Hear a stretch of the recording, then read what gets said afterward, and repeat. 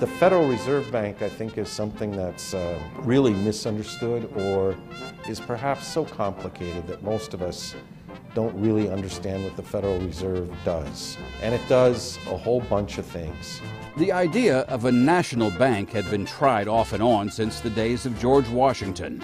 But after the bank panic of 1907, it was clear something better was needed to stabilize the country's banking system. So in 1913, Congress created the Federal Reserve System, which watches over local banks, lends them money, clears their checks, and makes sure they are well run. But why was St. Louis chosen to house one of the Fed's 12 branches?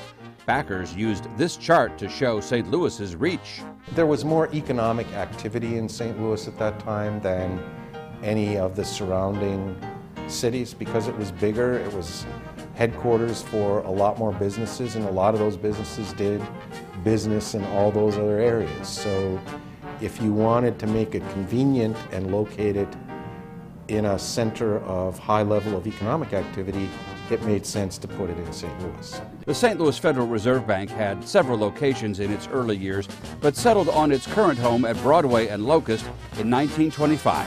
It's really the lubricant that makes the banking system work on a day-to-day basis. The Federal Reserve Bank of St. Louis covers most of Missouri, all of Arkansas, and parts of Mississippi, Tennessee, Kentucky, Illinois, and Indiana, with district branches in Little Rock, Louisville, and Memphis.